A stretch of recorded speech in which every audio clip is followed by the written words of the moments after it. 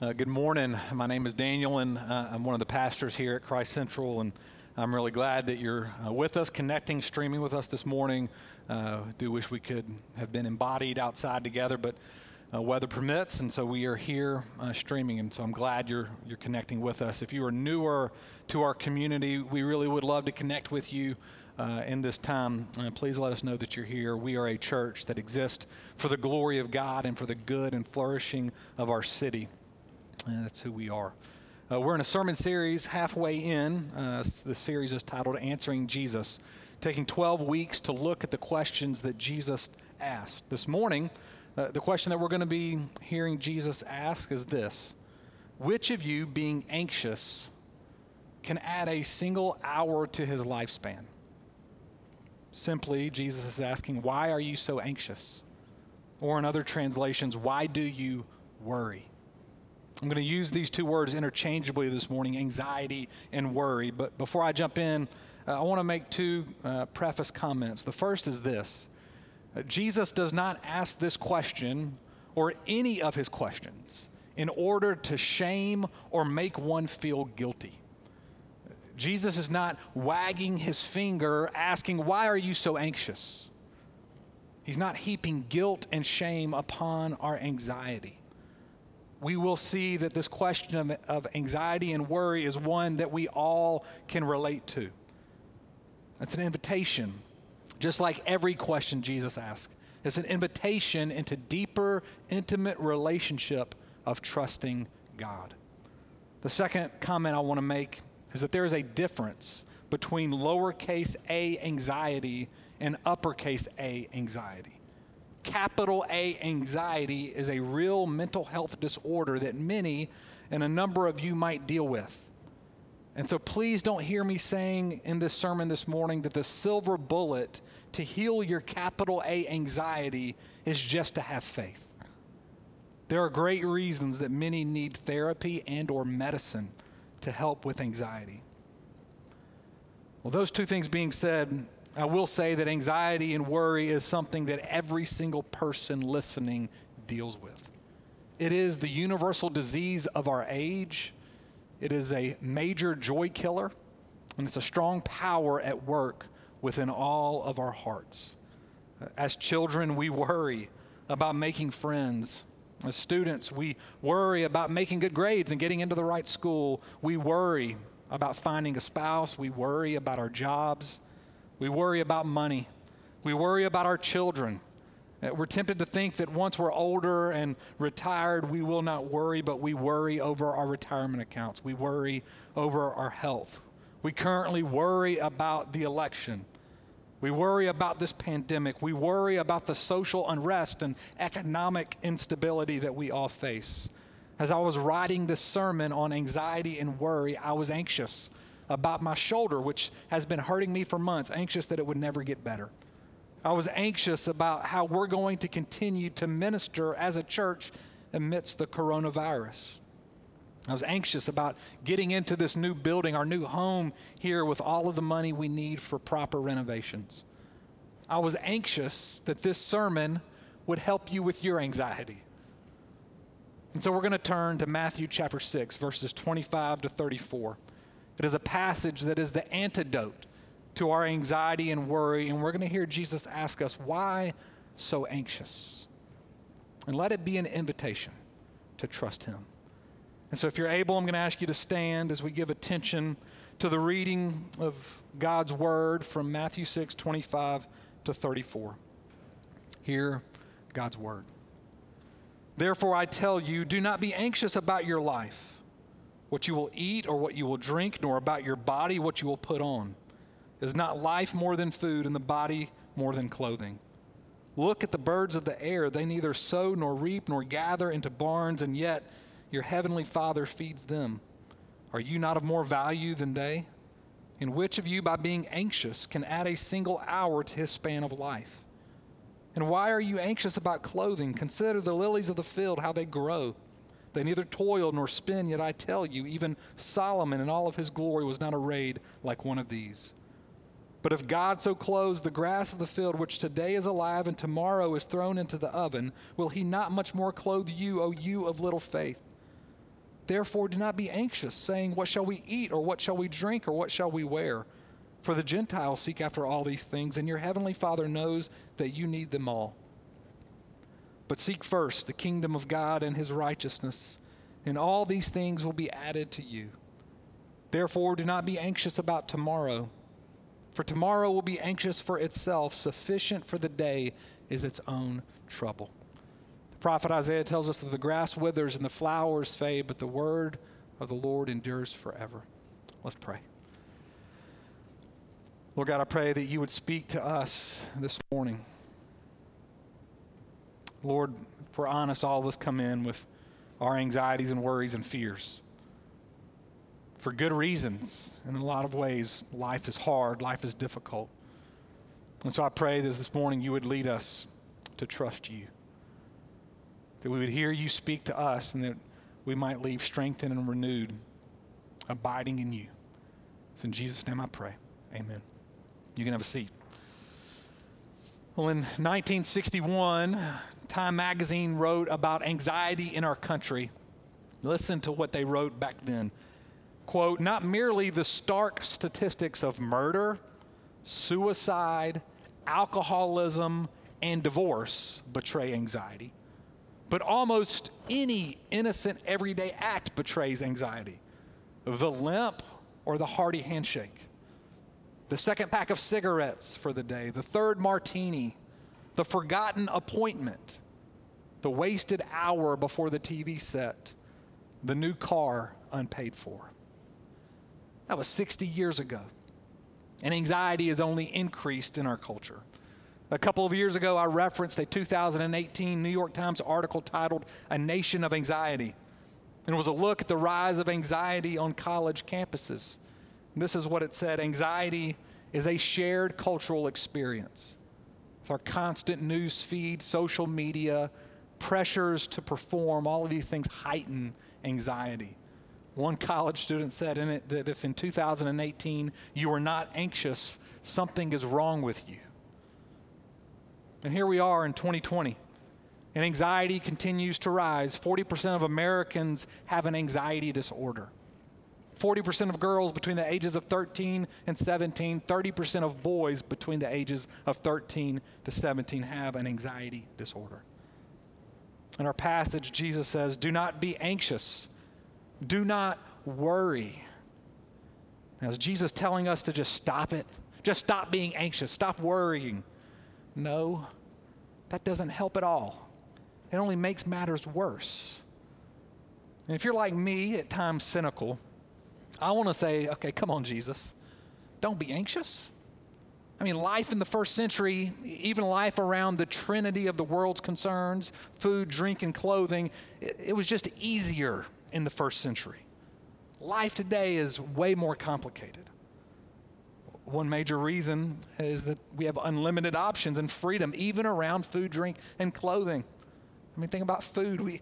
We can go shop at Kroger, Harris Teeter, Target, Whole Foods, Trader Joe's. Think about drink. I mean, today everybody needs to make sure they're drinking their 16 cups of water for the day. So everybody has their canisters of water, drinking, making sure they get 16 cups. Coffee.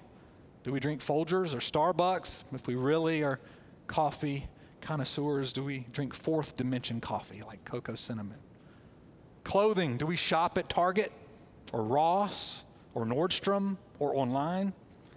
It's not just food, drink, and clothing, but our choice of options and our freedom can be seen in our mobility to change our jobs, our mobility in which community or city that we live in.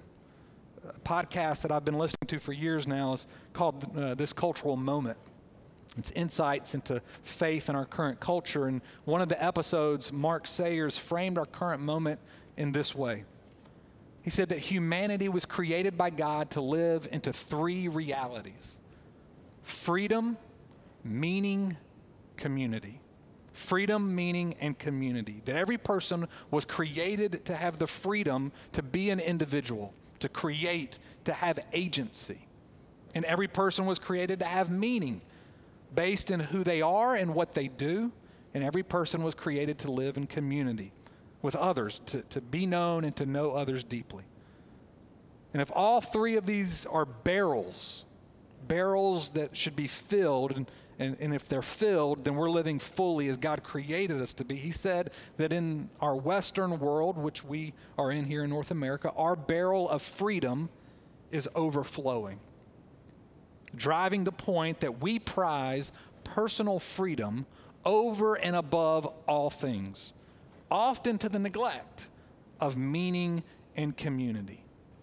That we are a culture that declares any removal of individual freedom is injustice and oppression. Therefore, every person is free to determine who they are and what they do. Personal freedom even guides our search of meaning and community. We're not a culture any longer that receives meaning and identity from something outside of ourselves, like the family we come from, or the faith community that we're a part of, or the truths that God declares over us. We now determine our own meaning and our own identity from our insides. This is what freedom means for us today. And the problem with this is that this creates tons of anxiety. We are overwhelmed by the crushing responsibilities of freedom. Everything is now placed upon our shoulders to achieve the self's meaning and the identity that we determine. A great movie that depicts this cultural trend is the movie Moana. Our family loves it. Our boys know the lyrics. Moana is a little girl, part of an island community. All of her family's history, all of her people are tied to this island. But Moana is determined to have self-autonomy, to control her own destiny, to create an identity distinct from her community, not just to discover it, but free to create her identity. And it makes for a great song towards the end of the movie where she sings, "I've delivered us to where we are. I've journeyed farther. I'm everything I've learned and more. Still it calls me. And the call isn't out there at all. It's inside me. I am Moana." It's a great song. It's a great movie. But it's a horrible life. I mean, the crushing responsibility of freedom. It's a deep fundamental belief that we control our future. And no wonder we're the most anxious society in history. The self-centered life is an anxious life. So Jesus says, don't be anxious. Well, how can we live without worry and anxiety? Two things that I want to point out from Matthew chapter 6.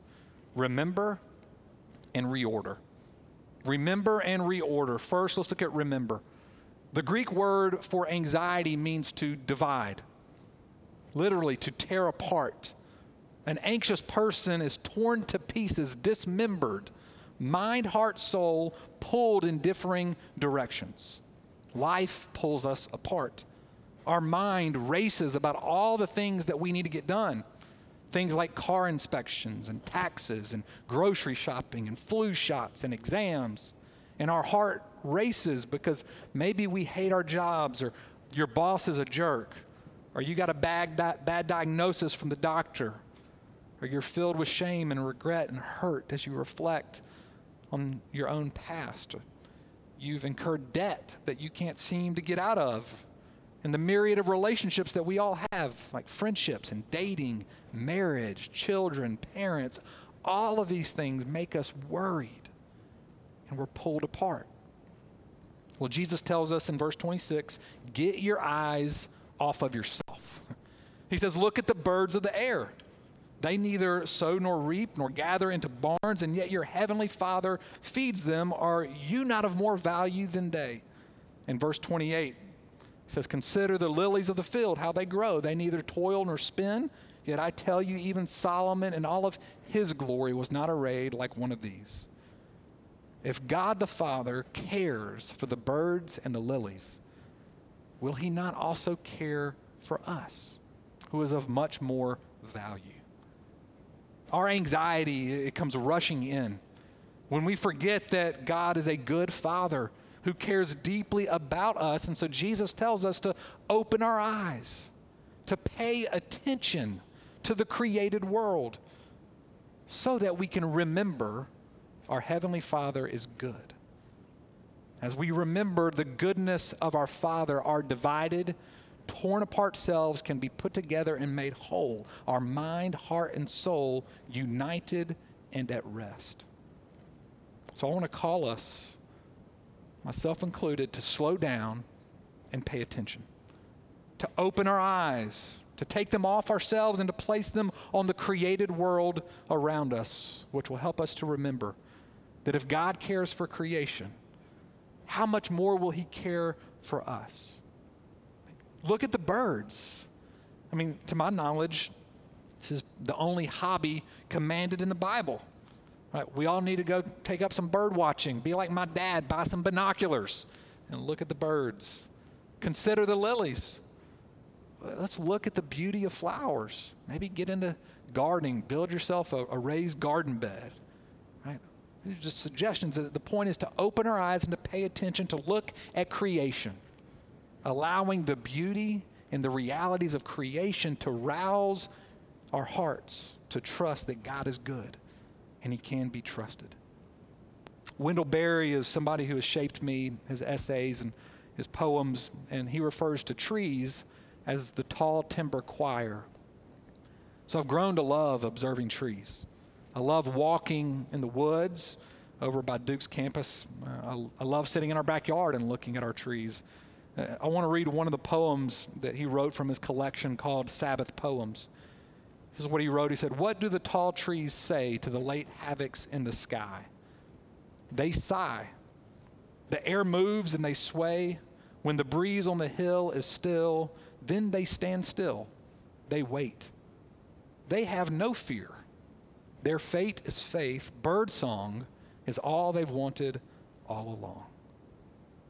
The trees really are amazing. So where are your eyes? What are you paying attention to? Do you see and behold how God cares for creation and has promised to care for us? What are you paying attention to? I mean, are you constantly looking at your smartphone? Checking out 24/7 news, updating your social media feeds, checking out the stock market? I mean, these things create anxiety. So let me encourage myself and you practically to put away your phones throughout the day. Take time during the day, put them away, disconnect.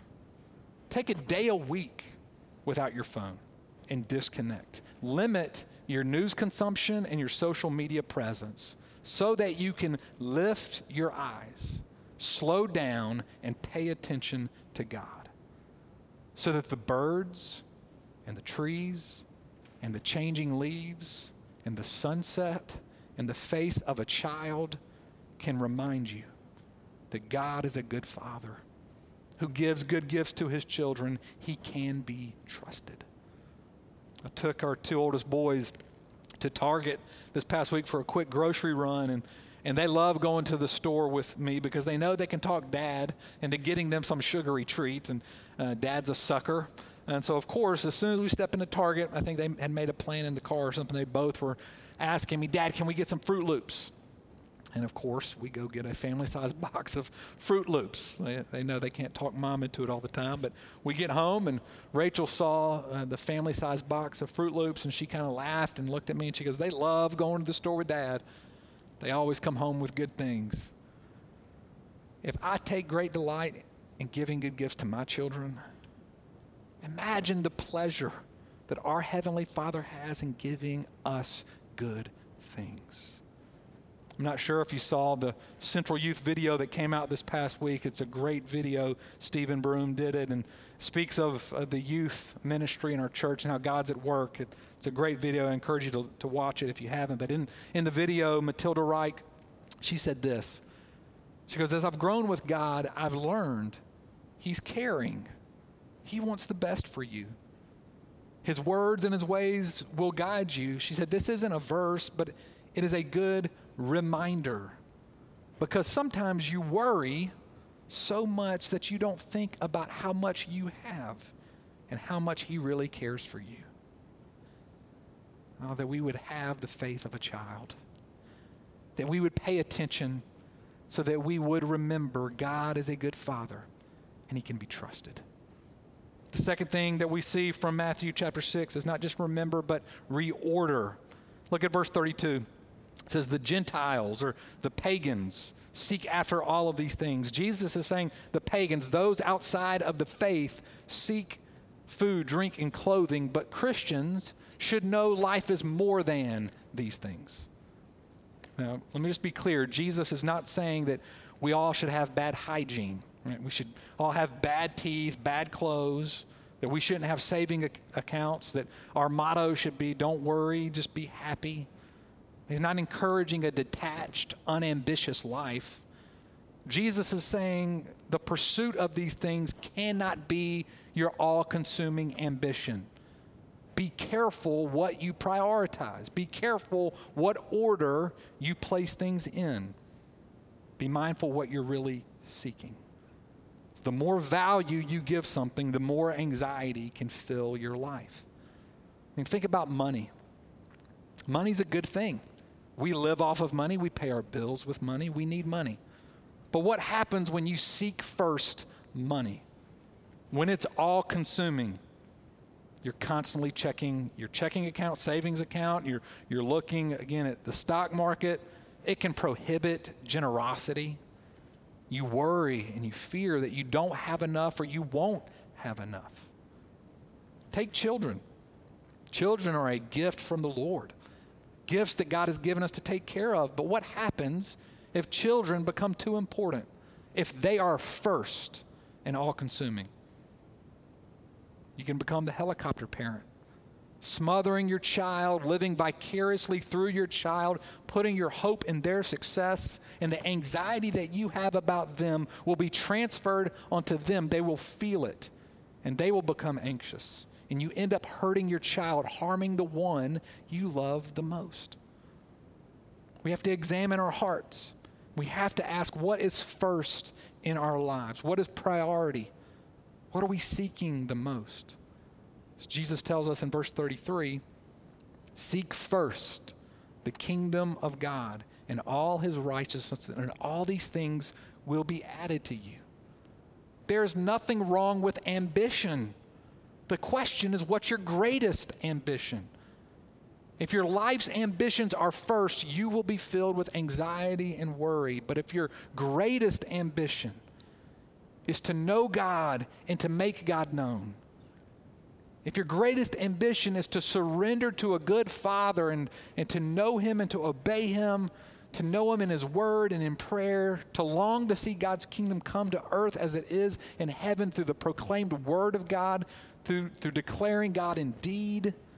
If you long to see God at work in your job or at your school, in your recreation, within your family, if these things are first, you will have the peace of God ruling in your hearts and in your minds. And so we have to reorder our lives so that we are in on what God is doing in us and around us and through us, so that we're seeking first his kingdom. Let me end by being very practical, like Jesus is practical in verse 34. Look at verse 34. Jesus says, therefore, do not be anxious about tomorrow, for tomorrow will be anxious for itself. Sufficient for the day is its own trouble. You see, worry and anxiety comes as one is consumed by the future. The consumption of by the future, always looking towards the future, leads one to a life of worry and anxiety. It's a life filled with what if, what might be. Jesus says focus on today. Live in the present. Pay attention and remember your good Father today. Reorder your life today. God doesn't promise a life without pain. In fact, he tells us today and tomorrow have pain and trouble. He just says today has enough trouble. And so if we live anticipating the troubles of tomorrow, of the troubles of the future, we're going to worry and get anxious, and the strength that he has given us for today will be zapped away. And our tomorrow and our today will both be negatively impacted. Listen, God is saying, my grace and my presence is sufficient for you today. That hard meeting that you have at work, my grace and presence for today.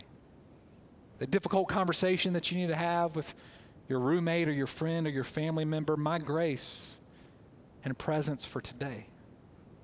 That tough and rewarding task of parenting your child, my grace and presence for today. Today, Jesus wants to give us himself. And so let us remember that Jesus was dismembered, ripped away from fellowship with the Father and the Spirit. He took the wrath of the Father as he hung on the cross. He gave up his heavenly throne so that he could be exalted upon a cross and placed into a grave. And he would be left all alone, abandoned, experiencing judgment and hell. And he did this so that we would never be alone, so that we can trust him. That no matter what may come, no matter the worst things that happen in this life, our Father loves us. Our Father loves you. He made you. He will provide for you. He is with you. Everything will be okay. So remember, his eye is on the sparrow. He watches over you and me. And reorder, because we are receiving a kingdom that cannot be shaken. So let's seek first his kingdom. Let's pray. Lord God, we surrender. Even now, Lord, for those that are listening, Lord, there are many things that cause us to be anxious, to be filled with worry. I pray that we could surrender these things to you. Maybe there's one dominant thing in our life right now that we can't stop thinking about, that makes our minds race and our hearts troubled. Lord, I pray that we would even now pause for a moment and ask, what is that thing? What are these things in our lives that are filling us with worry and anxiety? And we surrender.